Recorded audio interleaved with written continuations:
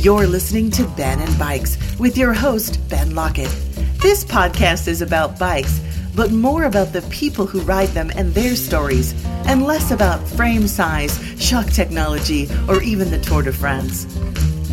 This is Ben and Bikes, where every bike tells a story.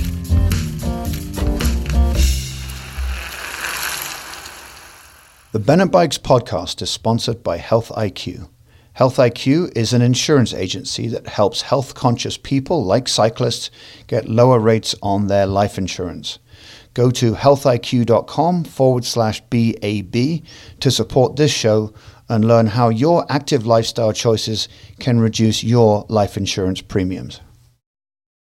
There is a saying that sometimes you can't see the wood for the trees. For my American friends, a wood is the same thing as a forest, although slightly smaller, but that's really not important right now.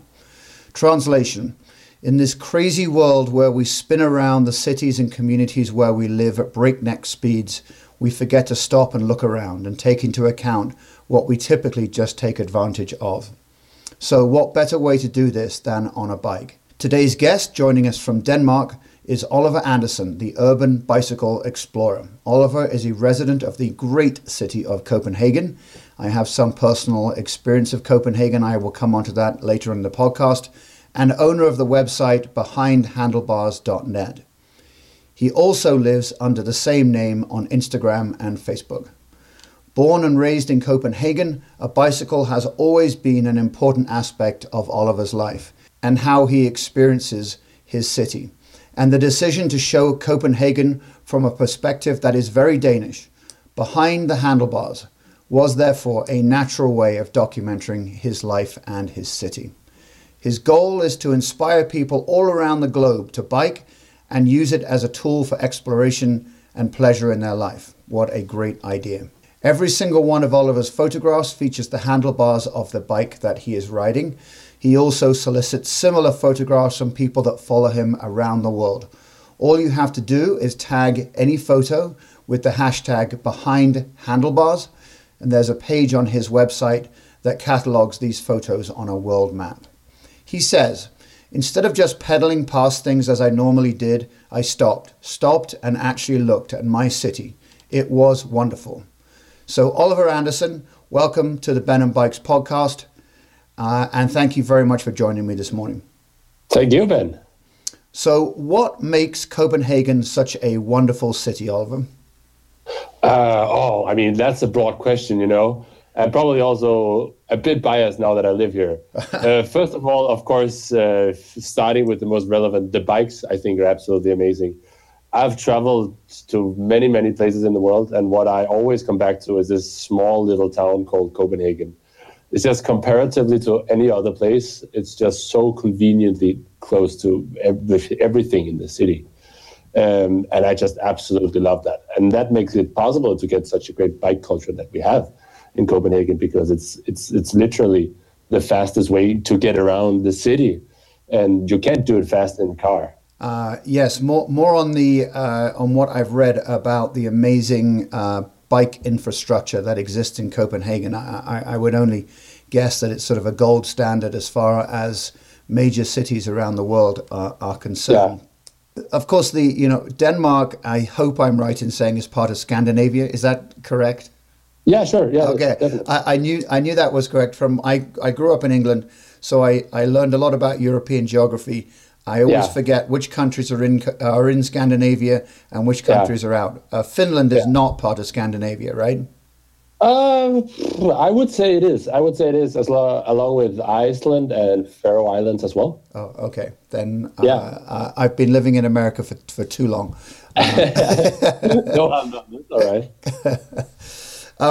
But the natural thought for most people that I hear a country is in the group of countries known as Scandinavia, is that the weather can be pretty bad. But looking at the profile for weather in Copenhagen, and it looks really great, actually. It does. Like right now, it is really good. It's almost summer here. But to be honest, we have been waiting for it for so long. We don't go more than 3 weeks back where we had plenty of snow and wind and all that kind of stuff. So right now it's really good, but we also have a long winter to go through before we get to this 3-4 months of brief sun, kind of. I spend a fair amount of time in Seattle on the west coast of the U.S., northwest coast, and that is notoriously wet and grey for many months of the year. But they have a huge cycling culture too. So I've seen that on social media. Yeah, so we cyclists are a hardy bunch, that's for sure. Yeah, I mean, we have to. Otherwise, what is the purpose if we only do it when it's good weather, right? That's right. Yeah. So I do have a small confession to make. I made a reference to this in my introduction, but I did spend a long weekend in Copenhagen during my stag night a number of years ago when I came up there with a bunch of friends just before I got married. I don't remember an awful lot about it, other than I didn't sleep very much, and I found myself handcuffed naked to a bicycle outside a club at 5 o'clock in the morning. That's exactly. Which some of my friends did that to me. I call them friends. In quotes. So I have very limited insight into the city. So I'd love to know more about Copenhagen itself.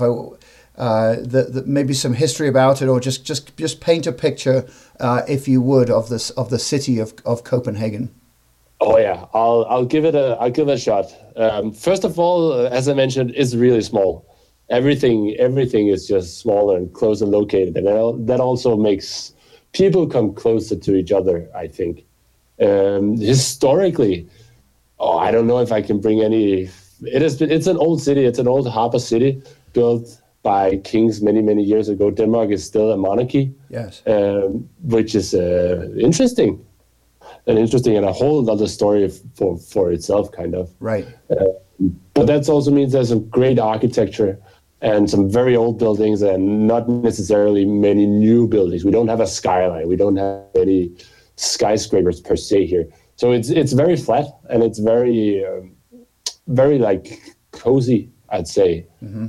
And of course located close by the water and divided into some different parts of Copenhagen. And we have the urban neighborhoods of Nørrebro, if that makes any sense. I'll just say it in Danish, and Vesterbro and Østerbro, which is kind of the western, eastern, and the northern bridges is the direct translation for it. Right. And along with the city center where all the shops are and where tourists go, where the Little Mermaid is close to, for example. That is a reference for people. I probably visited that when I was there. That's possible. Yep, absolutely. So that's great. So tell us a little bit about you. Who is Oliver Andersen? I am 25 years old, and I grew up here in Copenhagen and have been living here for almost all of my life, just taking out a few months to live abroad. But I've been living here, and I currently work part-time as a waiter, so I can get some time to do this Behind Handlebars project that I've been doing since 2015. To get time for that. And that also means that right now I'm actually taking time off from my studies this year, so I can dedicate my time to do this, because what better way to spend your time than doing what you love, and that's right. Also deliver a message that you really care about and you think you have a good cause. That's right. So I really enjoy my time right now. Oliver, what are you taking off time from studying? I actually studied something called Asian Studies program, so Chinese, East Asian culture, and business. So that's a fair bit away, both from Denmark and from the project that I'm doing now. Also, yeah. So let's talk about Behind Handlebars. So how did you get started on the project? What gave you the idea? I mean, it's actually a number of steps that led to this project that I've retrospectively thought out. It all started, like most things do, with a bike ride. And this was probably back in 2014 already. where it was summer and I didn't have anything to do. I didn't have any plans, and it was just amazing weather. So I decided, hey, I'm just gonna go for a bike ride and like go somewhere. And then I thought about this. I don't really go to the Little Mermaid or the Amalienborg Castle where the Queen lives. It's only where tourists go. And I just thought, how about I just don't go see that, because it's literally within 2 kilometers of where everyone lives in Copenhagen, sort of. So I thought to myself, I'm going to go and just going to see these places and stop and look at Copenhagen with the eyes of a tourist. Like, how would a tourist see Copenhagen, and pay attention to the architecture and the vibe in the city, and just see it more objectively than subjectively. And instead of, you mentioned it very brilliant in the introduction, to see the forest from trees. I think that was what you said, right? Right. Well, exactly. Yes, I said wood for the trees, but forest for the trees. You just converted it for my American friends. Now they'll understand it. That's perfect. But that was what I thought, and I did that, and I found that absolutely amazing. And that was kind of where the first love to that kind of biking that I've kind of implemented in the project. The next phase was that I bought a GoPro camera for a trip to China, and that was where I started experimenting with a bit with photography and video and social media in general, because I thought, in this time and age we live in now, I also think it's amazing how you can get a voice that is so direct as social media is today. And I experimented around with that and always came back to the bike, because I was biking every day. I bike to work, I bike to visit my family, I bike to my studies, and I even bike when I go out for drinks in town, and probably also bike back when I shouldn't. So that kind of all made sense to just figure out something with this bike and this GoPro camera and this city that I just recently started to really, really grow fond of. And with like nothing I've ever experienced before, I got really closely attached to Copenhagen from these bike rides. Yep. The next step was kind of the concept itself. And that was maybe the most amazing thing about it, because it was actually just one night when I went to sleep, I came up with this, like, it just came to me, this life behind bars, life behind handlebars. Yep. And then I knew, this is it, this is what I want to do. And this is how I want to portray my city and deliver the message as well. And from that day, I just started the next morning and brought my camera out for the bike ride when I went to my university and took some pictures. And that was the first photos that I took and put up on the Instagram page. And they're still there today. And for me, it's so funny to look back on those pictures, because I am not a photographer. And even now, I wouldn't consider myself a photographer, just in the sheer light of the real photographer friends that I have, because I don't know much about photography. I know a lot about this perspective that I've used and the possibilities of this GoPro camera that I used. But it's just fun to look back on those pictures and just see how much it has developed from that very, very poorly edited photos that I put up. But it resonated very well with people.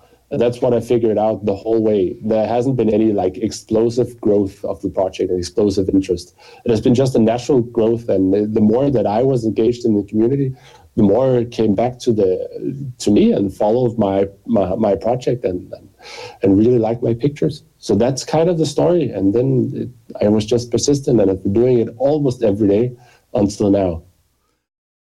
Taking a pause from the Ben and Bikes podcast for a couple of minutes for a message from People for Bikes. Every day, 24 People for Bikes staffers go to work at our Colorado headquarters, in the field, and in Washington, D.C. Our team focuses on making every bike ride safer, easier to access, and more fun. One way we do this is by monitoring all 50 state legislatures for bills related to bike riding and taking action to push them through or defeat them. Often what we find surprises us. Today's installment of Surprising Bike Legislation comes to us from Big Sky Country, the state of Montana. Last year, Senator Scott Sayles of Montana amended a bill to drag his dislike for bike riders into a law that dealt with a very real threat to the state's water quality caused by invasive aquatic species. The amendment was introduced by Sayles as an April Fool's joke and was ultimately passed by the entire state Senate. It would have required each out-of-state bike rider to register their bike with the state for a $25 fee to obtain an invasive species bicycle sticker. That would mean a family of 4 visiting Montana for a vacation with bikes would cost $100 in registration fees. People for Bikes worked with local advocates and businesses to launch a grassroots and media campaign against the Senate bill, quickly exposing this foolish amendment and having it removed in the Montana House of Representatives. To keep track of bills like this in your hometown, join People for Bikes at peopleforbikes.org/Ben. It's free and helps make bike riding better for everyone. And now, back to the Ben and Bikes podcast. You say that you're not a photographer, but I think that line is very blurred these days with the very definition of a photographer. I agree. Everybody's got a camera in their pocket these days. That didn't used to be the case. And you must be taking some good photographs, because I see on your Instagram page that you have almost 30,000 followers, which is so. What I'm saying is there are people from all over the world that think you are a great photographer. Otherwise, that's true. That's true. Yeah, but I think the photographer, like the photography thing, is a kind of a skill set, almost a job that I consider it that way. Like being a photographer, you have to have a certain knowledge about taking photos and a certain knowledge about how a camera works and how you can adjust it, and also maybe have taken courses in it, or have taken did something to acquire a specific knowledge about being a photographer. Yeah. And that is what I've seen from the friends that I have that actually are photographers, work for newspapers, for example. They have a whole different kind of knowledge and skill set that I have. And that's also why that I think it's weird for me to say that I'm a photographer, because I only know how to press capture on a camera. And then on the way, I've learned to do that well and find out what works for a picture from behind handlebars. Yeah. But I'm not a photographer for anything else. I actually forget to take pictures if I go traveling, if it's not for my project. I always forget to document my trips, for example, and take pictures of the ones that I hold dear. My last podcast interview was with Martin Eberlin, who is a guy who rode his bike 1,600 miles from North Dakota all the way through to Illinois to document via photographs the Dakota Access Pipeline, the oil pipeline that goes across those 4 states. Yeah, and so there is someone who's by the very definition of just what he has studied and what he does for a living, he would be one form of a photographer for sure. Definitely. But it's amazing how that definition has changed significantly over the last 4 or 5 years, I would say. Exactly. Yeah. But it's also about mindset, because everyone could call themselves photographer. That's true. A lot of people probably call themselves photographer without being it. Yes. So it's really how humble you are, and we Danes are very humble about what we do. There you go. And it's actually really funny, because I went to LA last week to visit a friend who was studying there. And what we came to talk about is that in Los Angeles, you say what you want to be. For example, you say you are a writer, you say you are a actor, but you work at a restaurant. And that's actually what you do. But the other way around, we Danes, we say what we do. I have really tough time talking about, I have this project. This is what I do. This is what I want to do. I often find myself saying, I'm in between studies, or I'm a part-time waiter, and then I'm doing this thing on the side. Because, it's just interesting. We are very humble, and that's not necessarily a good thing, I'd say. Yes. I've met a number of Danes around the world, and they're all great people. So I think if one of the characteristics are that you don't like to shout too much about what you do, then and that makes you a good person, then keep at it. I think it's all right as well. I think so. So, big project, been going on for a few years at this point. What do you hope to achieve with the Behind Handlebars project? What I want to achieve. Recently, during the past year was when I figured out that people really subscribe to this idea of exploring the world. And that's when I really started to dig into this, as you also mentioned in the beginning, using the hashtag to show that I'm not the only one doing this. And this is something that people, they subscribe to all around the world and want to be a part of. And I started implementing that, created my website with a map where I manually input pictures that people post. And it's just absolutely incredible to see, like, visually how many people have put up pictures on that hashtag from so many different places. And that's very overwhelming to see. Right. And what I want is to make, because right now that is all digital.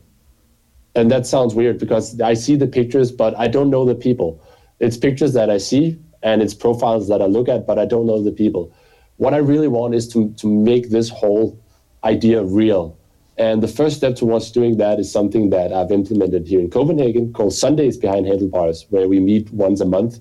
And for now, I pick a route that we cycle, and I pick some places that people might haven't seen, or I think it's great that I've discovered through my project.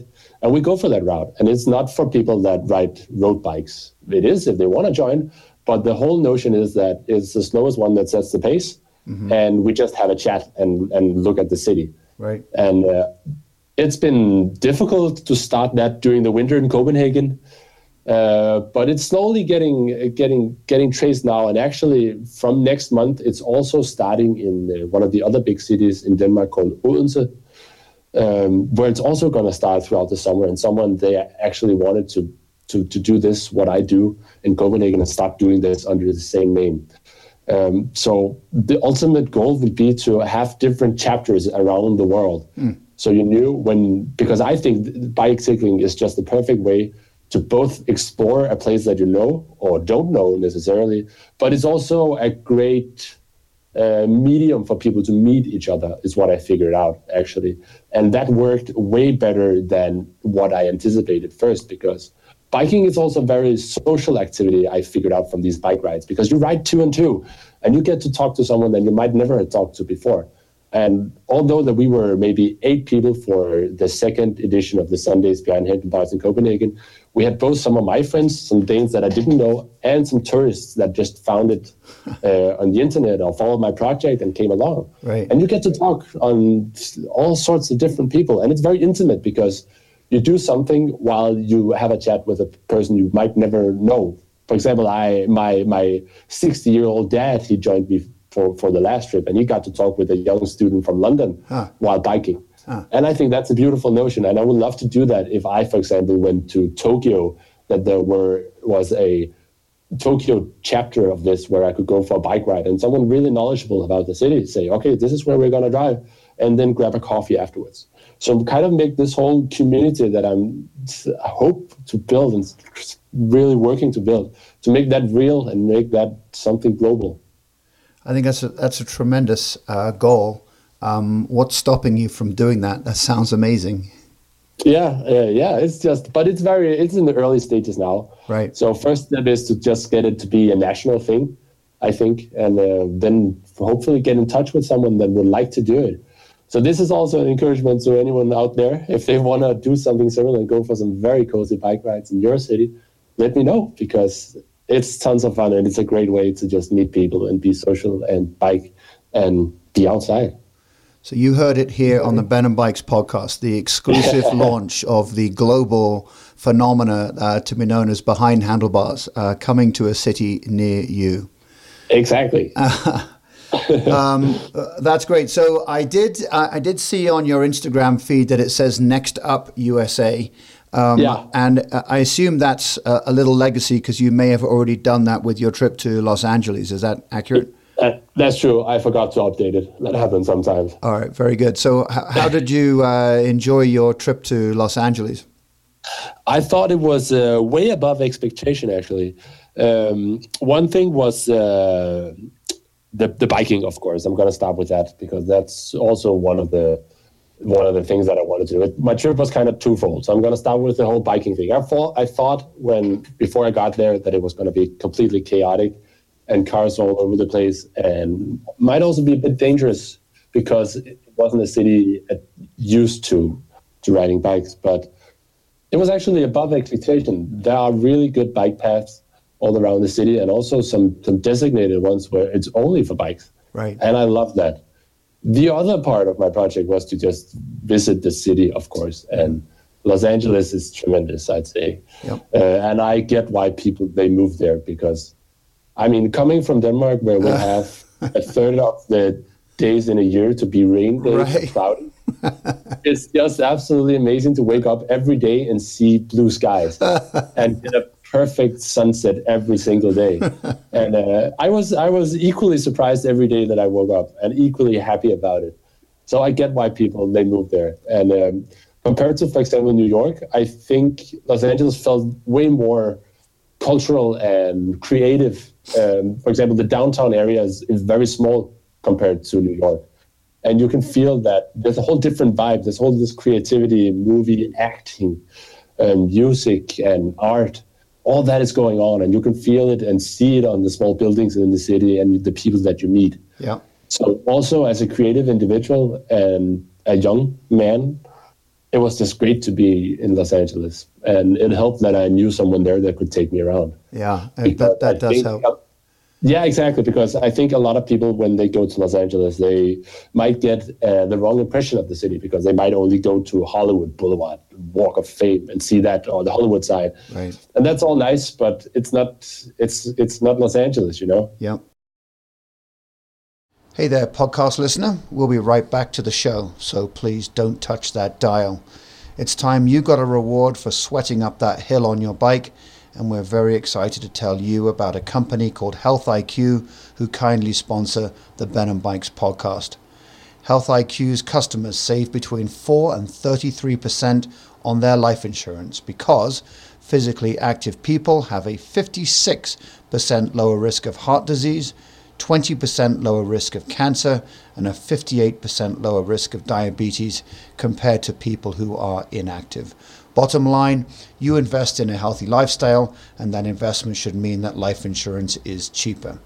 See if you qualify by visiting healthiq.com/BAB and take the Health IQ test. And now, back to the podcast.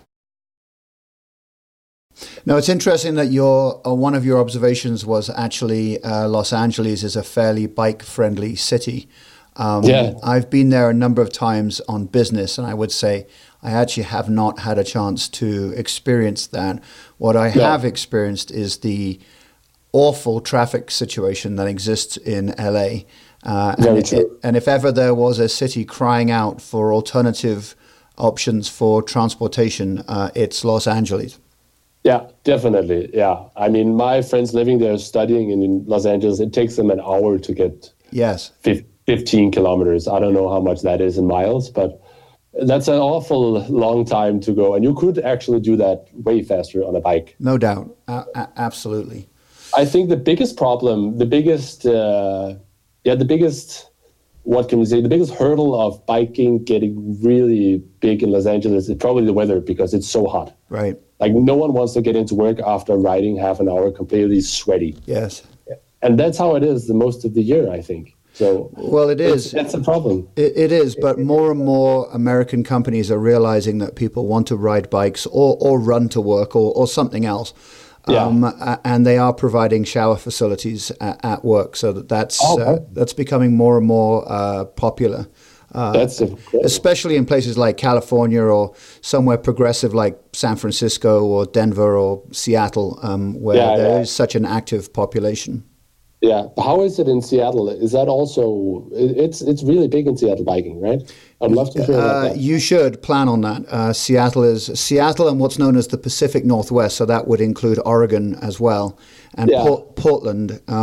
Both Portland and Seattle are huge, have huge bike cultures. Both cities have huge bike rental programs or bike sharing programs. There are bike lanes. It's actually really well done. Yeah. But it does rain, but you'll be used to that because you come from Denmark.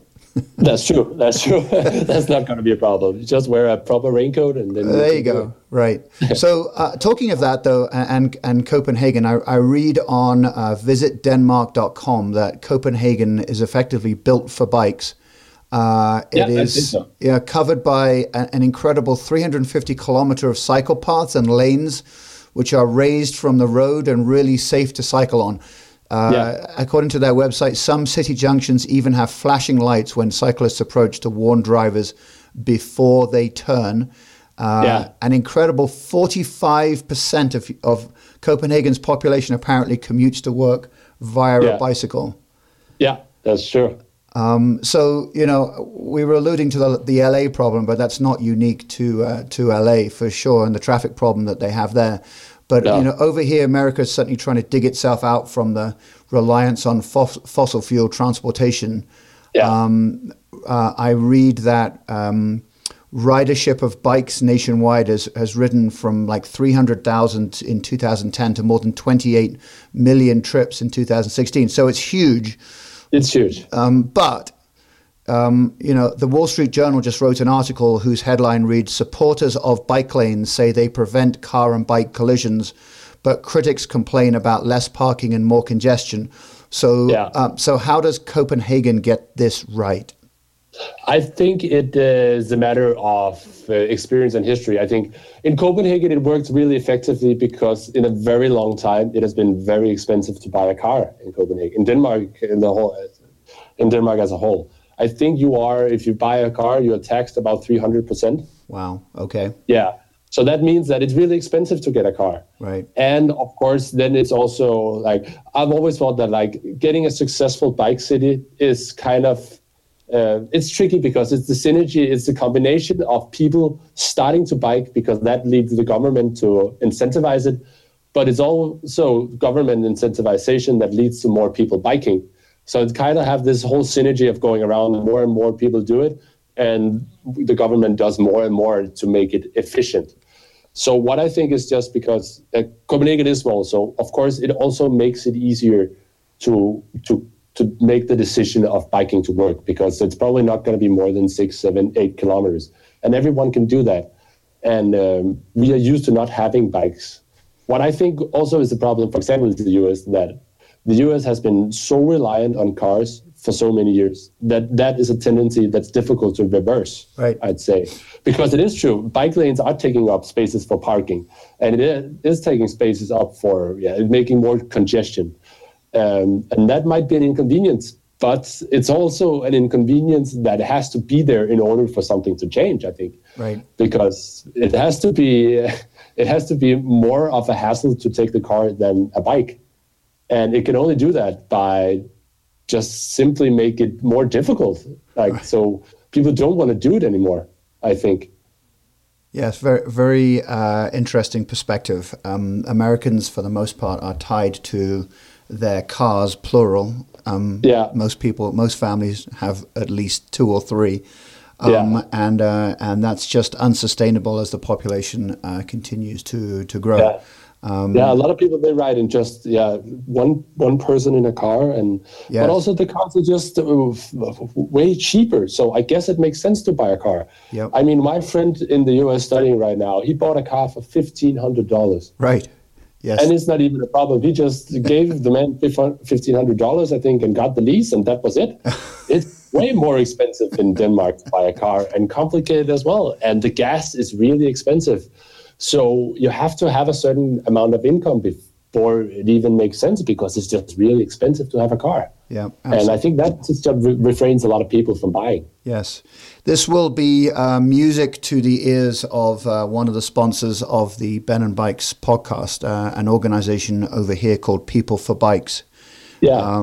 And their goal is to increase the number of people who are riding bikes.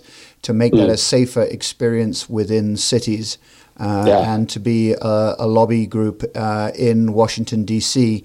to help politicians understand the benefits of that for citizens of this country. So I'll just throwing a little plug out there for an organization that's trying to make those changes over here in the U.S. That's awesome. So you've been, obviously most of your photographs coming from Copenhagen. You've got some new content there from Los Angeles. Where else have you taken photographs behind the handlebars? A lot of places, a lot of European cities. Europe is a small continent, of course you know that, but the Americans might not necessarily. The distances are not that long, and the flight tickets are quite cheap as well. Right. So I've taken it to Berlin, Rome, where else in Europe? Stockholm, Copenhagen, of course. Went to Sheffield. I saw that. Yeah. The great city of Sheffield. The great city of Sheffield, exactly. But then also out of Europe as well, I spent half a year abroad in Taiwan in relation to my studies at Asian Studies program. Yep. I did half a year there. So, of course, I biked there every day and tried implementing that. And that was also a challenge. But it is also a country that is, just like Denmark, quite small. Right. And you can get where you want to go on a bike. And that's also why I chose that, because although it didn't make as much sense as it could if I went to China, for example. China is just too big for a guy that's from Copenhagen. But yeah, and then the Philippines, Indonesia, also been places that I've gone with the project. So it's and Iran I was in last summer. Oh. That was very hectic, very interesting, and that's not a bike-friendly country at all. One of my first podcasts was with an Iranian guy called Sina Saluksaran, who ended up being kicked out of the country for his religious beliefs. But wow. It's quite an interesting story. I think it's episode number 5 or 6. But he now lives over here and races his mountain bike over here in the U.S. Awesome. But he painted a great picture of living in Iran when he was there. Well, awesome. A couple of quick fire questions, Oliver. See if you can answer these as quickly as you can. Who originally taught you to ride a bike? My parents. What was your first bike? I don't know. Probably a very small children's bike. Probably, right? Yeah. Okay. What bikes do you own today? I own 2 single-speed bikes. Very trendy. Why do you focus on the single speed and not one with gears? I suppose it's fairly flat there, so that's what you need. Yeah, exactly. It's very flat, and it's also very convenient that there's no parts of the bike. Like there's less parts of the bike that can be broken or malfunction or even freeze when it's winter. So it's really convenient. Yes. How many miles approximately, or kilometers in your case, did you ride last year? Oh, my days. 10,000 maybe? I don't know. It's difficult. Like I bike so much every day and every week, and it's just so much a part of my life that I don't really keep track. I have no idea, and I don't think about it if I ride 1 or if I ride 30 kilometers a day. Okay. A lot of people that I know track every single mile on Strava. So they would instantly be able to answer that. It's refreshing to hear someone say, I'm pretty much just riding my bike because I enjoy it, not because I want to keep track of everything on Strava. Yeah, that's how a lot of Danes, they do it here. Yeah. Right. Yeah. And final question, the best ride that you ever went on? Oh my God. That's a tough one. Mm-hmm. It's probably 2, and it was one in Sheffield when I went to the Peak District in Sheffield. Yes, right. And also I have to mention the Venice Beach Boardwalk in Los Angeles. There you go. Awesome. Well, Oliver, thank you very much for being on the podcast today. Tremendous insight into what you're trying to do and where you want to go with the project. Thanks for having me. If you ever want to get an insight into what goes on here in Colorado, please give me a shout and I'll show you around. Sounds amazing. All right. Well, thank you very much, Oliver. Have a great day. You too. Bye. Bye.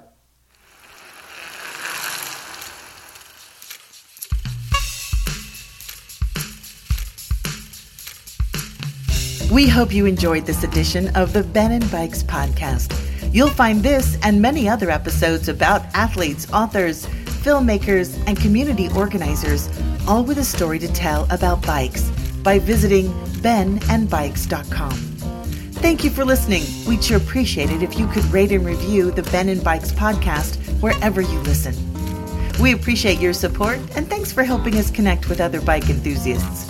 If you have a bike story to tell, email us, ben@benandbikes.com.